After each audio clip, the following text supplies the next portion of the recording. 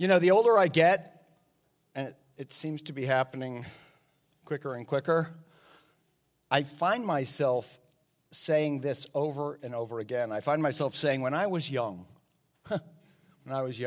or when I was growing up. So I say that all the time, and then I'll usually follow it by drawing a contrast between the time I was growing up and the way that my sons grew up, or the way that young people today are growing up. And aside from the way the world has changed, and the world has seen some amazing changes in my lifetime, and if you're my age, in your lifetime as well.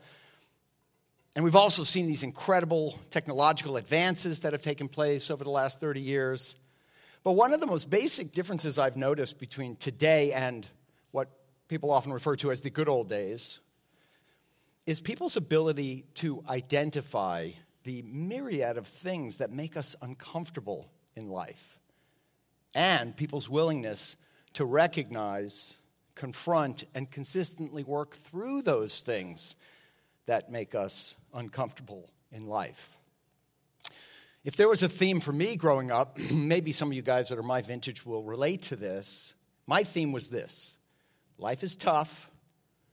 I shouldn't expect anybody to do anything for me, and I have to pay my dues in life because that's what successful people do. Successful people have to face this tough life head on, absorb the slings and arrows and critiques and criticisms, and power through it all. And in the end, eventually, you will reap the rewards for being persistent. Well, we tried to raise our kids that way, Beth and I did. We tried to raise them to understand the world that way, and little did we know, actually, it was going to work in their favor. It would benefit them, and it would benefit them more than we ever imagined. Now, our boys are 27 and 29 now, but unlike many of their contemporaries, they aren't easily offended, and they're not easily discouraged, and they don't think the world owes them anything.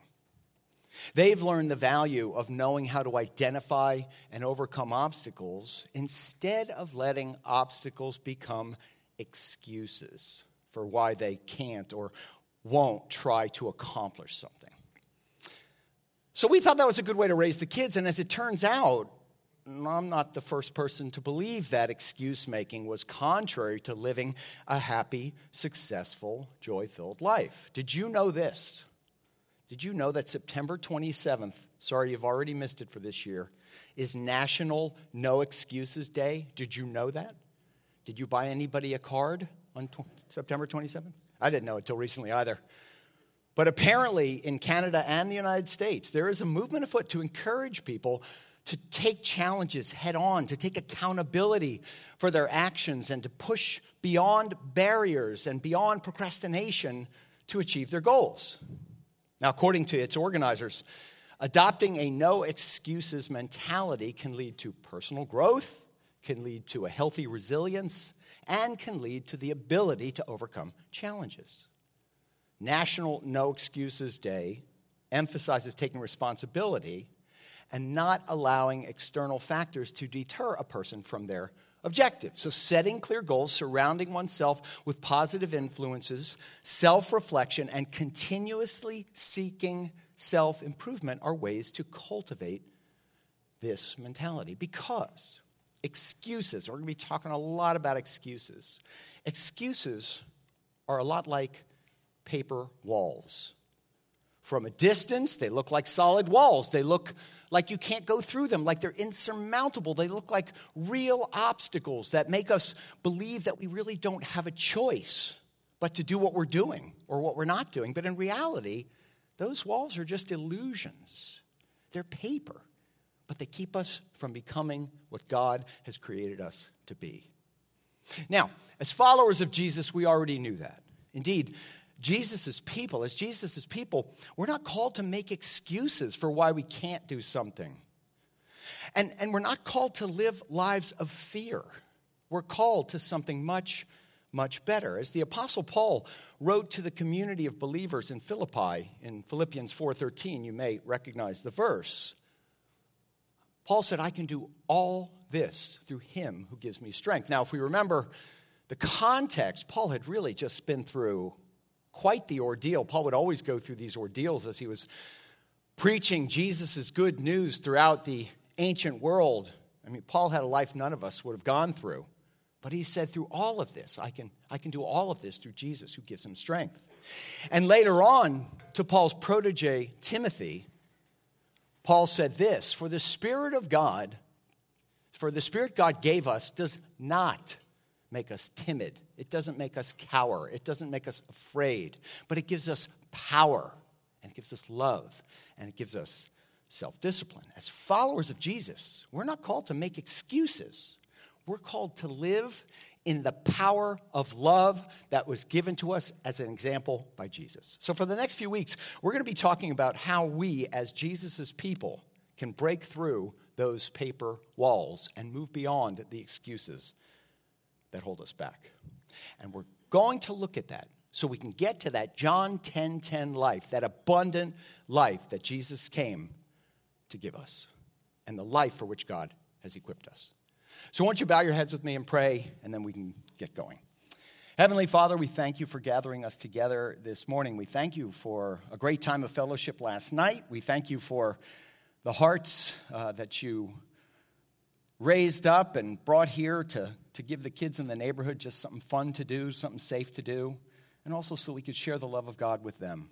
God, we love you, we thank you, and we ask that you bless our time together today. In Jesus' name, amen. All right, now before or as we begin, we should all recognize that there are some things in our lives that we should be carrying around with us from one season to the next or from one situation to the next. So we should be carrying around with us our faith and our morals and our values and our friends and our loved ones. We should carry around with us from one season to the next our healthy habits and our productive lifestyle choices. And as we move down the road of our lives, these things can all, in different ways, help us to thrive and help us to grow. But we all have things in our lives that are not worthy of bringing with us from one season to the next. Things in our lives that we should really get rid of. We should really jettison. And one of the things that all of us should get in the habit of leaving behind, one of those things is our excuses. See, notwithstanding the fact that from a distance, many of our excuses can look like valid reasons, oftentimes when it comes down to it, they're not. They're just excuses. And you can begin to identify them as excuses whenever you hear yourself explaining your reasoning for not doing something that you know you ought to be doing, or at least you should be considering doing. When you start defending your failure to act with the word, because. We all have things in our lives that we aren't doing or that we won't stop doing because. Don't get me wrong, though. There is a fine line between a good reason and a bad excuse. And it will be profitable for us to know the difference so we can identify each one of them and then keep ourselves on track to living the life to which God has called us and for which God has created us. Now, how do we do this? Well, the good news is we already have a head start in understanding the distinction between an excuse and a good reason. We already know how to spot that distinction very clearly because we can all see it in other people. We don't see it in ourselves very well, but boy, we can call it out in other people, can't we? Think about it. When we ask somebody to do something and they defer, they say no, what's our first thought? Our first thought is, that's not a reason, that's an excuse. Son, did you finish your homework? No, Dad, I didn't have anything to write with. That's not a reason. That's an excuse. Or, no, Dad, I didn't understand what the teacher was saying. Or no, Dad, I don't feel good. You get those excuses from your kids ever? As a parent, when you hear your children say things like that, what's your first thought? Give me a break. That's not a good reason. That's an excuse. Which is why we often respond, that's not going to cut it. Go do your homework. Or you're making this stuff up. You're just trying to make me think those are actual reasons that you're not doing your homework. I could see right through you. And if you knew the phrases, you'd say that's a paper wall. You've just created this paper wall in your mind. And now you're trying to tell me it's a real wall. It's a real obstacle. Get to work. And we're not only able to identify it in our children, we can also identify it in other people. If you have employees, you can identify it in them. If you have a boss or a supervisor, you can identify it in them. Do we notice in our public officials that they keep on making excuses and they keep calling them good reasons? See, though we can't always know of a valid reason that somebody has for doing something, and people sometimes have valid reasons. We can't know if they have a valid reason for doing or not doing something. We can always identify a bad excuse. Excuses are pretty easy to see in other people. In fact, as I'm saying this right now, as you're hearing me, you're thinking about a person you know who needs to hear this message. Or you're trying to figure out how you can get one of your kids to listen to this message, because we know when other people are making excuses. We can see their excuses a mile away. But when it comes to noticing when we're making an excuse, we can't see it all because we're right. Even if it's right in front of us, we just can't see it. Think about it. When was the last time that someone asked you to do something that you didn't want to do, and instead of giving them reasoning, good reasoning, for why you can't or won't do something, like crowds, I can't use my hand today, I broke it, or whatever. We come up with these excuses. Oh, crowds make me uncomfortable. Or I don't really like to go out on Fridays. Or I don't even fit in with those people. Or I'm no good at small talk. What if instead of replaying familiar reasoning, we just admitted to ourselves, listen, I'm just making an excuse. I don't have a reason, I just am making an excuse. Well, in this series, I want to help everyone become equipped to recognize the unhealthy excuses for what they are and learn to push through the uncomfortable situations in life so we can readily identify the reasons that we do or don't do something. And then we can get out of that habit. We can get out of the habit of making not only excuses, but also letting those excuses keep us from becoming the people whom God created us to be. And if we're unable to accomplish that, at least we'll be able to recognize when we're trying to pass off an excuse for the actual reasons that we're trying to avoid growth in life and growth in Christ. Are you at least willing to consider that perhaps some of your reasons, some of your becauses are actually just paper walls? They're actually just excuses. They're actually just things you've created to keep yourself from stepping into the unknown and possibly failing, or at least from feeling more uncomfortable than you like to feel. You know, the uncomfortable thing is a really interesting phenomenon. It's the one thing my kids always said growing up is, that's awkward. You hear your kids say that? That's awkward. I don't want to do that, Dad. That's awkward. Awkward. It makes you feel uncomfortable. Listen, I know you have a reason for why you created your paper wall. I know you do. We all do. We all have our reasons for the excuses we make. But aren't you at least a little curious to know what you're capable of? What your future could look like if you were able to break through those paper walls? By recognizing and then pushing back against those walls, the reasons that you've always used to avoid life's challenges? You see, being able to identify whether you're facing a paper wall reason or a valid reason is a skill that has the potential to change your life for the better. Though your reasons for making your excuses might be understandable or even completely valid, isn't it possible that you've created paper walls for why you avoid certain people or certain kinds of people or certain kinds of events or certain circumstances or certain opportunities for irrational reasons? Isn't it possible you were wrong when you did that? Isn't it possible that you've grown or you've matured since you decided that was your wall? And now you just might be able to win in a situation you would not have even wanted to be in before? I'll give you an example. I grew up as a very anxious kid. I grew up worried about everything. I was afraid of everything. I grew up in an environment in which I was constantly reminded just how anxious I was. I was constantly reminded, oh, well, you're so chicken. Oh, you're so nervous. Oh, I was constantly reminded, and then I was constantly put into situations where my anxiety was as high as it could have been. Well, as a result, I got really good at making excuses for why I didn't want to go places with friends or accept invitations to do anything that would trigger this anxiety or make this anxiety worse. So before long, I began to identify myself by my anxiety. I am an anxious person. That's how I was identifying myself. I figured, listen, I'll just always be that way. I'll always be anxious. And that led me to become quite neurotic. And it led me to become very superstitious.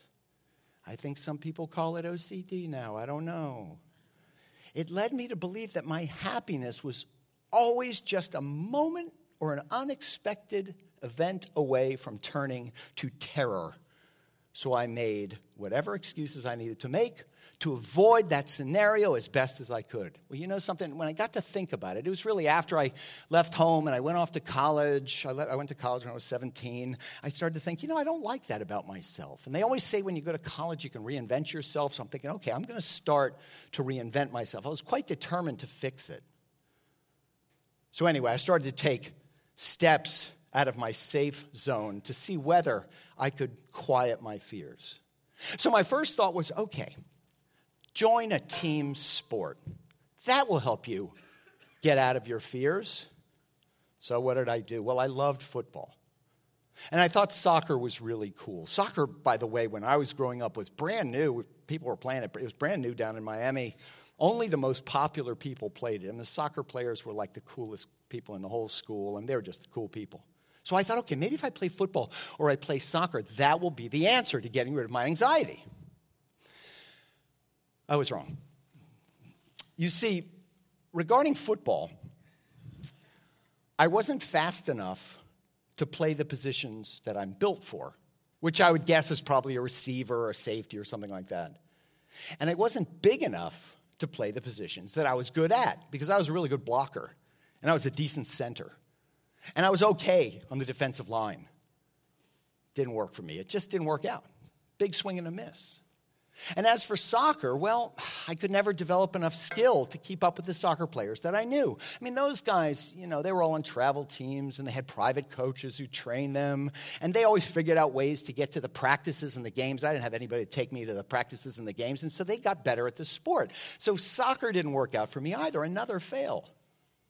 So not only did my attempts at team sports fail, but I had one more group of people to be anxious around. Athletes. I never played football, and I never played soccer again.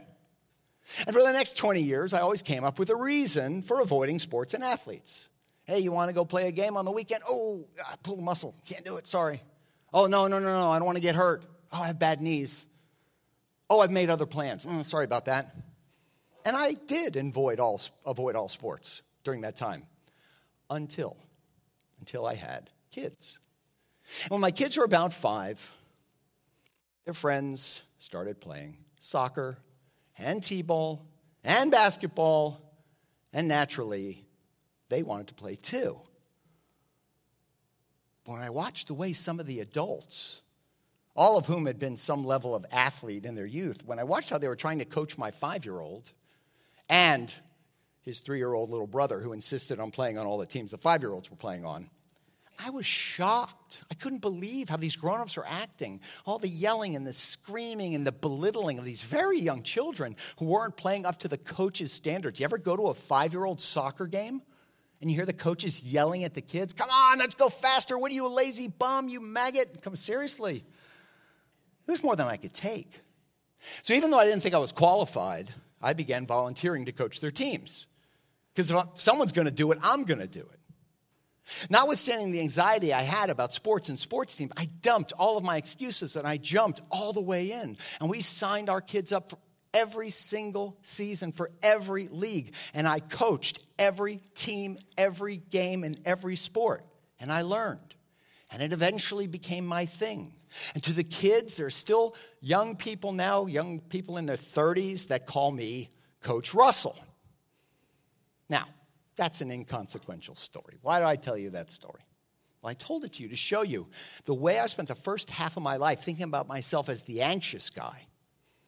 The anxious guy who can't do a bunch of things, as the nervous guy who built at least a dozen paper walls to insulate myself from having to engage in that arena with the sports guys on sports fields. That didn't have to be the way I considered myself or thought about myself my whole life. And now that my sons are grown men, living in other states, I remember very fondly that season of life that I spent as Coach Russell. It was one of the best seasons of my life that I had with my kids. And if I'd have allowed my paper walls to stop me, I would have missed that completely. And the reason I'm telling you that story is this. We all have paper walls. Now, do you know what's on the other side of a paper wall? You don't. None of us know what's on the other side of a paper wall. We just think we know what's on the other side of a paper wall. Because we think we know, we're like, oh, I can't do that. I'm too afraid. I don't have the talent to do that. I'm not educated enough to do that. I don't know anybody out there, blah, blah, blah. So is it possible that you're missing out because you have walled yourself in? Is it possible that a because is actually just an excuse? You don't accept these excuses from your kids, do you? You don't accept these excuses from the people who care about you and you care about, do you? You don't accept these kind of excuses at work. So why in the world would we accept such excuses from the person looking back at us in the mirror? All right, now why are we talking about this in church? Well, here's why. There is a direct connection between your ability to follow Jesus faithfully and your willingness to push through your paper walls and acknowledge that your reasons for not committing wholeheartedly your time, your treasure, your talents, not committing wholeheartedly those things to Him are not really valid reasons. They are just excuses. There is a direct relationship between your becauses and your commitment to Jesus. Our excuses actually compete with Jesus for lordship of our lives. An excuse can become your master. An excuse can become your boss. Excuses tell you what you can't do.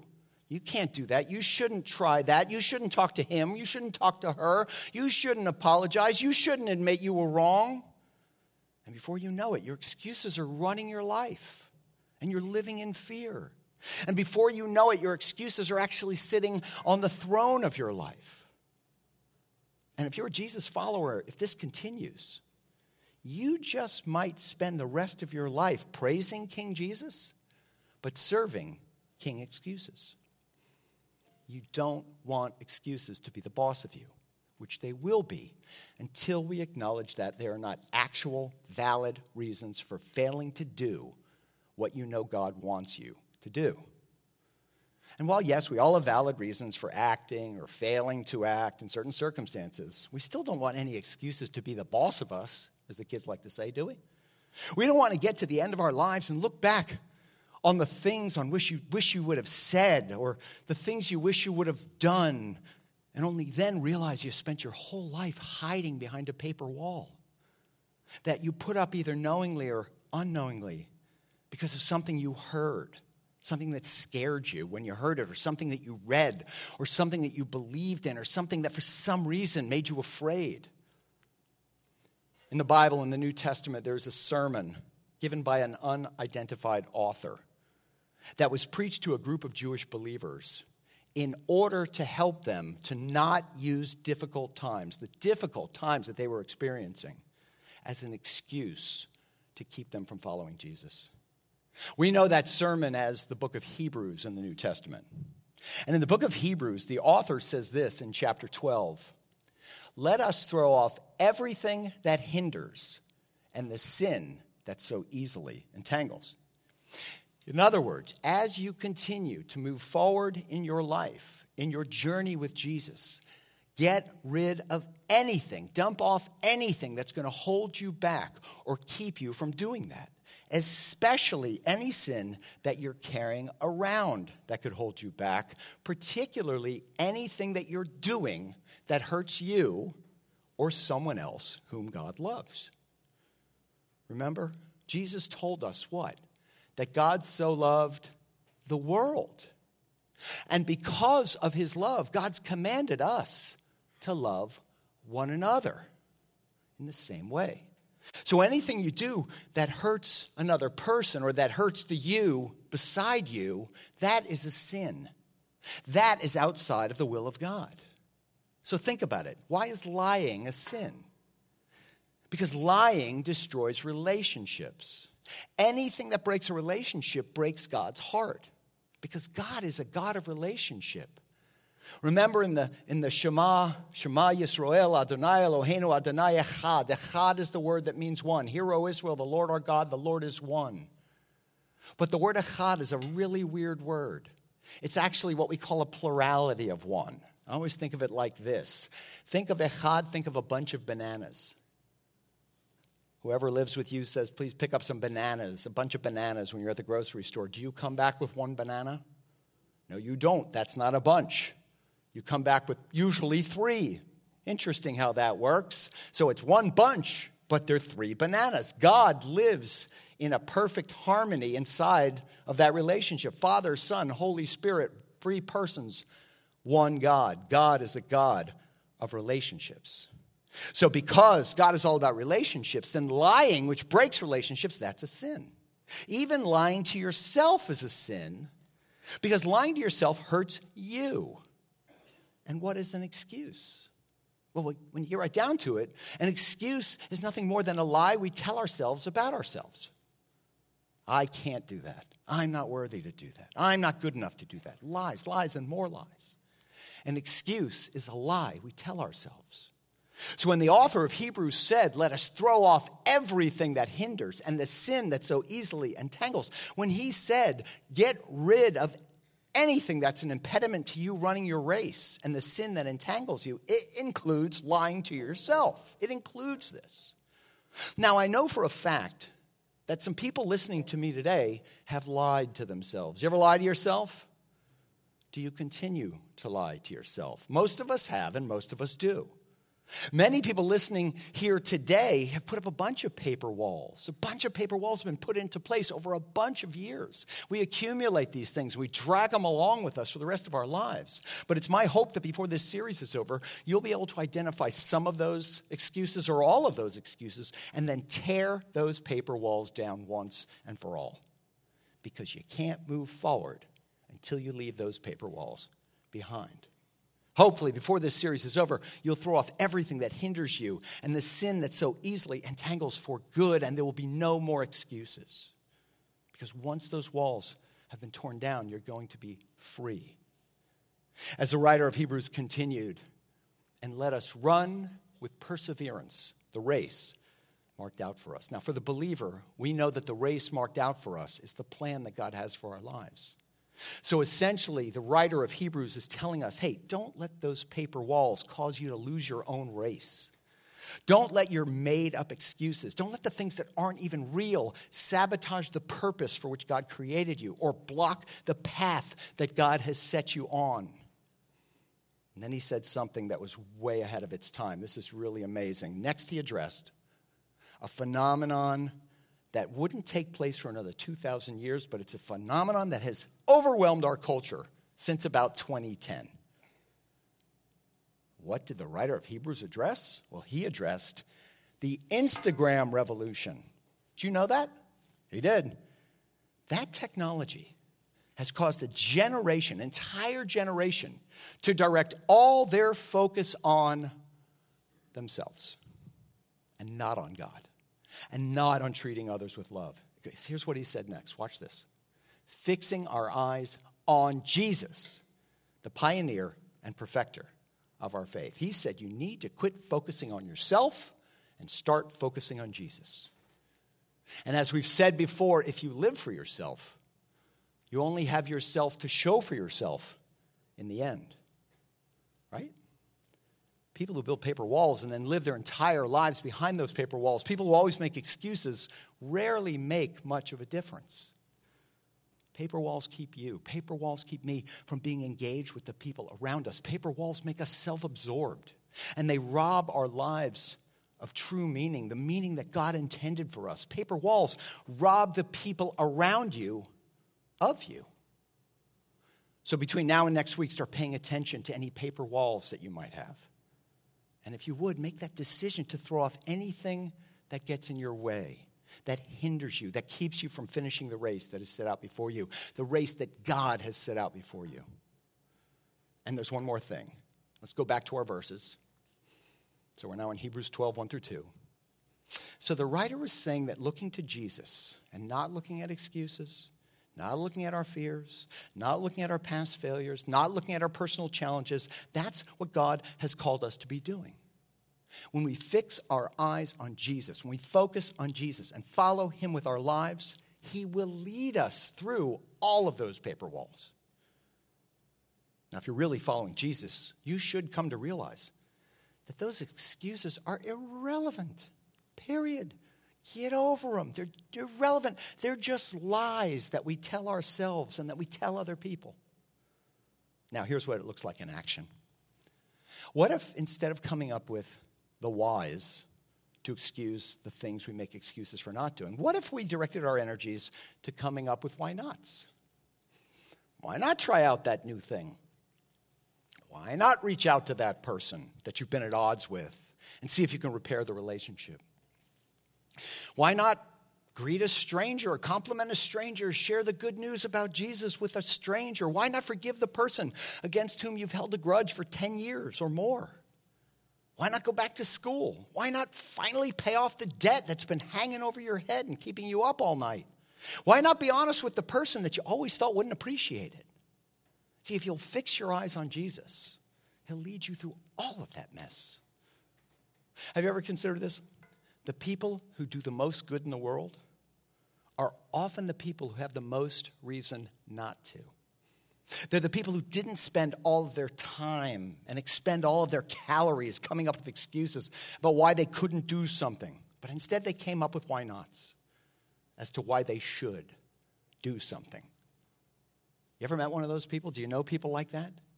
People that you go, oh, you shouldn't be able to do that. You do that. That's amazing. That's impressive. You ever seen a story like that online? We circulate these things. We share these memes. We share these stories with each other online of these people who you look at them and you go, there's no way you can run a race. There's no way you can jump out of a plane. There's no way you can become a millionaire. And they inspire us and they inspire everyone. That's why they go viral. Everybody loves to be inspired by those things. Well, there's absolutely no reason why you can't be one of those people. A friend of mine has observed that there's a direct correlation between our ability to run our race with endurance and our willingness to do that. And it all starts with our willingness to admit that we've been living behind paper walls. We all need to let go of our excuses and push through our paper walls. They're only keeping you from becoming all that God has created you to be. And the sooner you decide to let them go, the better off you'll be. And actually, it's not just you. The better off everyone in your world will be. The better off your friends will be, and your family, and your spouse, and your children, everyone. And not only that, if we let go of all those excuses, our community will be a better place. Our world will be a better place. Because then we'll be free to fully follow Jesus, instead of always saying no for reasons that aren't reasons at all. So what do you say? Let's do that. And let's move through our paper walls. Amen? All right, so next week in part 2, we're going to start looking at how to do that. Don't miss part 2. Don't go yet because I'm going to give you some homework. Before we pray, here are 3 questions I'd like you to ponder this week. Okay, ready? First question is this. If you've ever even recognized and canceled a personal excuse, if you've ever done this already, please share that with somebody. Share it with someone from your family or from your small group. We're going to talk about that next time. Second, I want you to think about whether when you're listening to this message, you're reminded of something you tell yourself all the time as a way to avoid responsibility or opportunity. I can't give because I don't even have this under control. I owe that. I owe this. Why? Why are you not trusting God? What is it? What is that paper wall that's keeping you from following God's command? And third, is there anything about which you've been deceiving yourself that you owe yourself an apology for? I'm such a loser. No, you're not. I'm so inadequate. No, you're not. Apologize to yourself. Because, guys, we don't want to run the risk of losing our own race. Let's pray together. Heavenly Father, thank you for calling us out from the things that we hide behind. God, we know at some level we all struggle with this. At times we're all insecure, we're all afraid, we're all thinking we're failures. We've tried not to think these things, but here we are. Lord, we need you. So now, God, please give us the eyes to see and the courage to respond. And I pray that as a result of our time together today, and as a result of our time together throughout this series, Lord, that we would be free to live the life that you've called us to live. And that we would model for the next generation what it looks like to break through the paper walls, to follow Jesus. And we pray this in Jesus' name. Amen.